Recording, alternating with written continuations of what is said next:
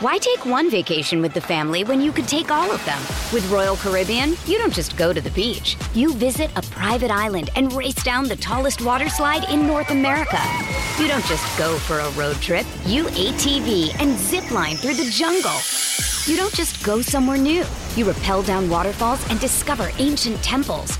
Because this isn't just any vacation. This is all the vacations. Come seek the Royal Caribbean. Ships Registry, Bahamas.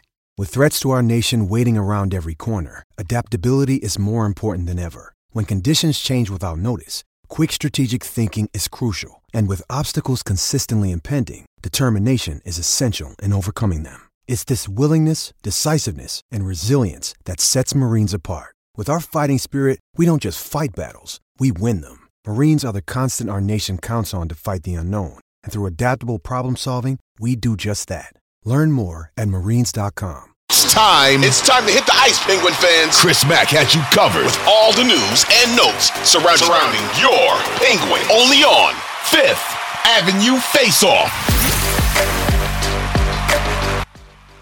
Chris Mack of the Fan Morning Show and Sports Radio 93.7 The Fan. This is our new Pittsburgh hockey podcast. It is Fifth Avenue Face-Off. We talked to Kayla Canarum out in L.A. about the Kings and what the Pens should expect Saturday night at crypto.staples.com/arena in just a couple of minutes. But first, Matt Vensel of the Pittsburgh Post-Gazette covers the Penguins and joins us now.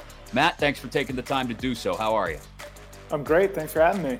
Yeah, absolutely. You still have yet to get me on the ice for one of those pickup sessions out in Cranberry, but I will be there. I promise. I will be out there, and you can skate circles around me just like Mearsy and Getzoff do when we get out there. I look forward to it. It's hard during hockey season. It's hard to find time. It is. Take it easy on me too. I'm an old man now. I'm in my 40s. So let me start with this.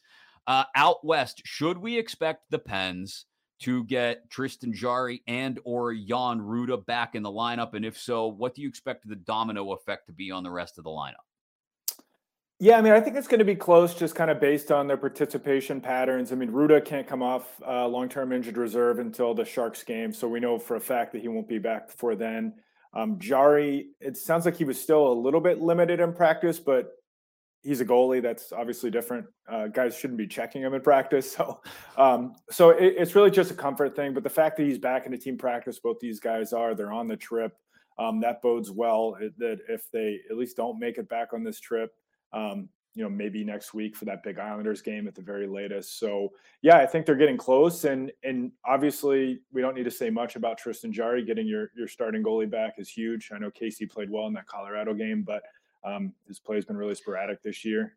And then with Ruda, yeah, I think it's just another guy who's going to help their PK, settle in on third pair. I mean, I think Chad Ruhwedel's done a passable job like he does every time coming in, but getting Ruda back on that third pair is just, they're finally going to be, knock on wood, they're probably going to have an injury tonight because I'm saying this, but they could get their full complement players back on defense, and that's huge for them. I was just talking with Scott Burnside, and he kind of brought it back to center for the perspective on this team, which was we could talk about everything else. We could talk about the depth forwards. We could talk about what they may or may not do at the deadline. It all kind of comes back to how the goaltending performs in the playoffs. And so I guess with Jarry staring down unrestricted free agency, Casey DeSmith playing as he has this year, at times he's flashed some brilliance, but most of the time it's been less brilliant than last year, certainly. Do they feel comfortable, you think, Matt, with their long-term situation at goaltender? Well, I do know that they like Tristan. They want to keep Tristan. I don't think these injuries that have popped up over the last year or so will give them too much pause, because it's not like this guy has a long track record of injuries. So they believe in Tristan. I also think it's smart of them to just play it out. I mean, if he gets into the playoffs and he's healthy, and we have he does what he did a couple of years ago against the Islanders and he melts down, no harm, no foul, then maybe look for it then. But I think they're pretty comfortable knowing that Tristan is a top 10 goalie, probably somewhere around that 8 to 12 range. And he shows good upside where he can get hot for stretches and carry the team for a few weeks, and they're going to need that this year. So I think they are comfortable with him. I don't know about Casey. I also don't know what they can really do about it at this point. They have needs. I don't know if this team's worth investing in. And if you're going to make a move at the deadline, is it really help the upside of the team to switch out backup goalies right now? So that might be more of something they deal with in the offseason if Casey continues down this path. But I do think they want to hang on to Tristan, and we'll see if he can earn that contract by getting him into the playoffs and playing well.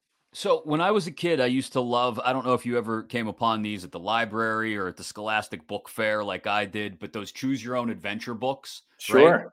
Okay, so let's choose our own adventure with the future of the goaltending position in Tristan Jarry. Let's go down the path first of they get the playoffs as a wild card, but they get stuck with Boston or Carolina. They get bounced in 5 or 6, and it's not Tristan Jarry's fault, but he doesn't really do enough to steal a series, which I think would be nearly impossible against Boston anyway. But that aside, that's the first choose your own adventure path. The second choose your own adventure path is Tristan Jarry plays out of his mind. And regardless of what their seeding looks like in the first round, they get through a round, maybe even upset a Carolina in the first round and go on and they catch, maybe they catch a young Jersey Devils team, right? And they beat them and they get to the conference finals. And Tristan Jarry is flying high, stealing games here and there, nearly a full round in the first round. And they're still staring down the possibility of him going to unrestricted free agency. Where does it go when we get to the end of the season, regardless of the outcome? Will there be, especially if Jarry plays well, some sort of, in a league where goaltending is so valuable, and especially if he were to play well in the playoffs, do they get to a point where they can't bring him back?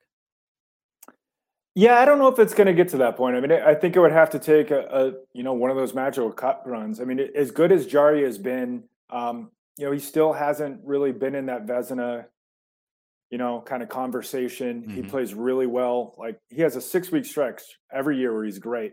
But then the rest of his numbers, the rest of the year are pretty good, but not great. So, I mean, I do think there'd be interest. There's not, a lot of teams are looking for goaltending.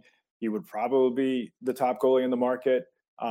But it's not like this is a guy who's going to go out there and command, more than $6-7 million a year. So I kind of think that's where the price range is. And I do think the Penguins will find a way to get it done if they want to get it done. It's just a question of what are they going to do? I mean, they've shown a willingness to stretch out on term to make the annual value work. And it might be a situation like that where they're giving Tristan maybe more term than they want to give him just to make the money work so they aren't completely and totally capped out once they get the goaltending figured out. Why take one vacation with the family when you could take all of them? With Royal Caribbean, you don't just go to the beach. You visit a private island and race down the tallest water slide in North America. You don't just go for a road trip. You ATV and zip line through the jungle. You don't just go somewhere new. You rappel down waterfalls and discover ancient temples.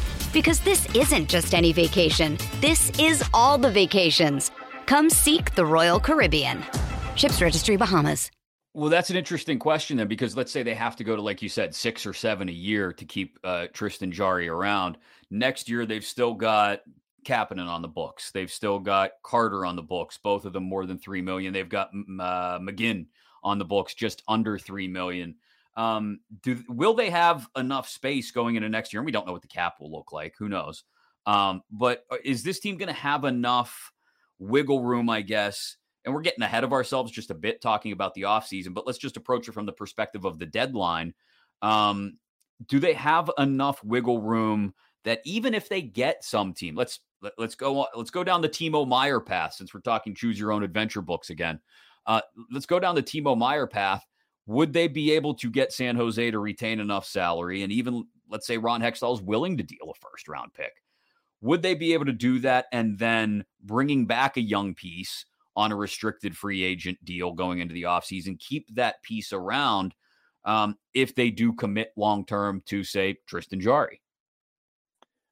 No, I don't think so. I mean, I was looking at the numbers before I came on, and Cap Friendly has them at around $20 million in cap space.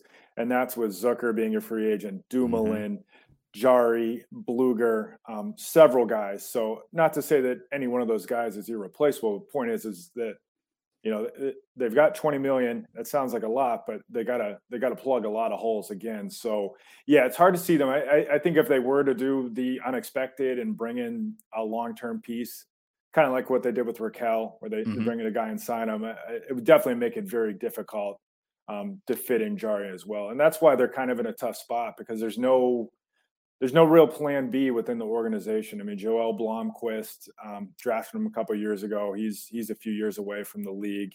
I like Philip Lindbergh a lot, the guy who's down in Wilkes, college free agent signee. Mm-hmm. He got hurt last year, missed most of last year, and is still trying to find his game. So it's not like he's going to be ready to step in. So yeah, internally, there's not a great option. And then if you do move on from Jari, I don't know what else is out there. Maybe you have to trust your scouting department and find one of those like underused backups that maybe has more upside. But yeah, it's I think if it comes down to it, they're probably going to want to get that goalie locked in as opposed to another top forward that can kind of give them a little bit more punch in the middle six. Well, with the deadline approaching, then that sounds like a team that's going to be focused on bringing in a third line center. What is out there that's realistic, Matt? If we're not talking about pulling in a top six forward and maybe reshuffling the third line by sliding Zucker down, if all of that is for the most part unrealistic, and I tend to agree with you that it is, because I don't know how creative they can get. What is the plan at third line center? What can they bring in to lend some stability to that third line, given the fact that Jeff Carter, Kasperi Kapanen, and Brock McGinn have been so disappointing? Yeah, I mean, I think you're right that third line is what they will and ultimately should look at. I mean, I think they're pretty set on D. The goaltending is what it is. Top six is great. It's just there's not a lot out there, especially when you consider just what you talked about with Scott in terms of the resources available in the cap situation. I mean, you're looking at like Max Domi types. I mean, guys that did some good things, flawed players. I mean, Max Domi would give them a guy who could drive play, which I think they desperately need on the third line, but he's also a big-time defensive liability. So is that something that the Penguins would want to take on? So just in terms of like kind of like their price point and shopping, I just don't know if there's going to be one guy out there that, really changes the trajectory of this team. I mean, I think if this team's going to go on a run, it's going to need a lot of internal improvement and some tweaks. But I do think you're looking at maybe a guy like Max Domi, not saying him, like they're linked to him, but like that kind of caliber and kind of in terms of a guy who does some good things, but he is also flawed. And you kind of have to hope you hit on the right guy who brings you what you need to that group. So more of the same from the third line, it sounds like. Guys who are inherently flawed. But they need somebody who at least can drive some offensive play. I mean, yeah, agreed.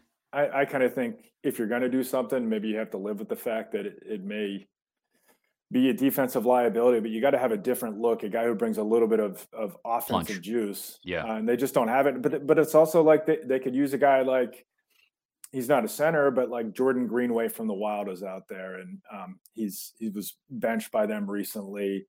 The Wild is looking to move guys out. But I mean, even a guy like him who could bring some juice in a different way. I mean, they just have too many guys. It's not even just the scoring. I mean, they just have too many guys who aren't bringing like literally anything.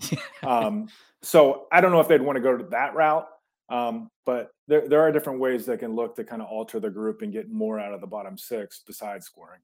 Well, I will let you run. Enjoy those West Coast games this weekend. We will catch up with you again soon. I appreciate the insights on where they're sitting right now with the deadline just a few weeks away. Matt Vensel covers the Penguins for the Pittsburgh Post-Gazette, does so exceedingly well, and we appreciate you making the time. Anytime.